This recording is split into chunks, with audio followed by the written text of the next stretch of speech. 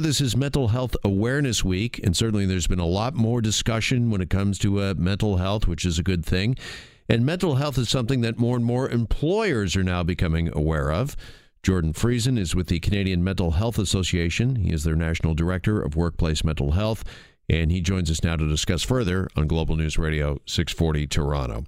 Jordan, good afternoon, and thanks for joining us. Appreciate the time. Good afternoon. Thanks for having me. Well, first off, can we just talk about mental illness and mental illness rates here in Canada? Has it been on the rise? Well, what we know is that in any given year, about 1 in 5 Canadians are going to experience a mental health problem or illness. And it's about 1 in 2 by the time you reach age 40. So to say it's on the rise over time is difficult to tell, largely because more people are talking about it now. But what we know is that 1 in 5 is pretty consistent year over year, and it's also consistent across most developed countries as well. Yeah, I mentioned that obviously just a second ago, that we seem to be talking more and more about mental health, which is a good thing. And you think bringing that into the open, that has emboldened or empowered some people to come forward that otherwise might not have?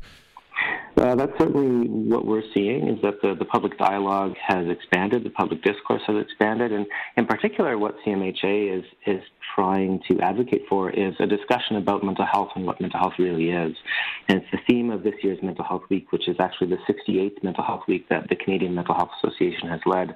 And what we want to do is help people differentiate between mental illness and mental health. And mental health is actually something that we all have and we can all take care of.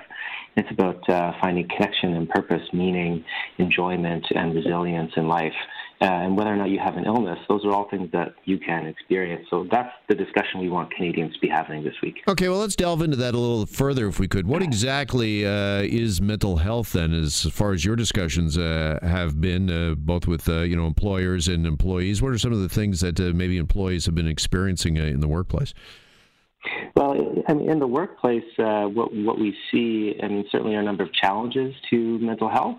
About half of Canadians actually say that work is the most stressful part of their day every day. And so that's significant. We know that stress ultimately can lead to a higher incidence of mental illness. But ultimately, if we think about mental health as finding purpose and meaning in your life, having important relationships and connections, being confident in your own abilities, having some enjoyment in the things that you do day to day, those are all things that ultimately we hope every Canadian worker can actually experience, not just in their life outside of work, but actually within the workplace themselves. And so CMHA takes a strong focus on providing guidance to employers around how they can create an environment that supports psychological health and well-being. Wondering if you're hearing from a lot of employees, a lot of workers, when it comes to mental health, the work-life balance, and when that gets out of whack, and it has for so many people, that they feel as if work is taking over their lives, being wired to a smartphone and being accessible all the time, of course, and having to answer emails and such, and calendar appointments at all different hours and times of the day. Is that a big contributor when it comes to mental health in the workplace? Yep, absolutely. In fact, there's actually 13 specific risk factors that we look for outlined in the National Standard of Canada for Psychological Health and Safety, and that work-life balance is absolutely one of them, as is workload, leadership and expectations, respect in the workplace. And from a balance perspective, obviously we see work creeping into other aspects of our lives, but then I think the opposite is also true, in that life actually bleeds into work as well, in a way that maybe 30 years ago Canadian employers weren't necessarily aware of or even comfortable with. And it's this idea that we bring our whole selves to work, and the things that impact us both inside of work and outside of work, impact us regardless of where we are. And so I'm seeing employers grappling with this challenge of, how do we support employees when they come to work and there's these sort of messy situations, because we're all messy human beings, that ultimately we need to figure out how to support our employees through, whether it relates to work or not. Okay, so while there's a greater maybe understanding and dialogue and discussion amongst us all when it comes to mental health, that's also happening not only with employees but with employers, and they're seeing a real value into investing in their employees' mental health and well-being? Absolutely, yes. We're seeing investments in mental health from the employer side increasing at a fairly rapid rate as awareness of this issue grows, because there are tangible business costs to having a workforce that is mentally unhealthy. It costs the Canadian economy around $50 billion a year. On average, it costs the Canadian employer about $1,494 per employee. And that's everything from absenteeism to disability claims, as well as generally speaking, lost productivity.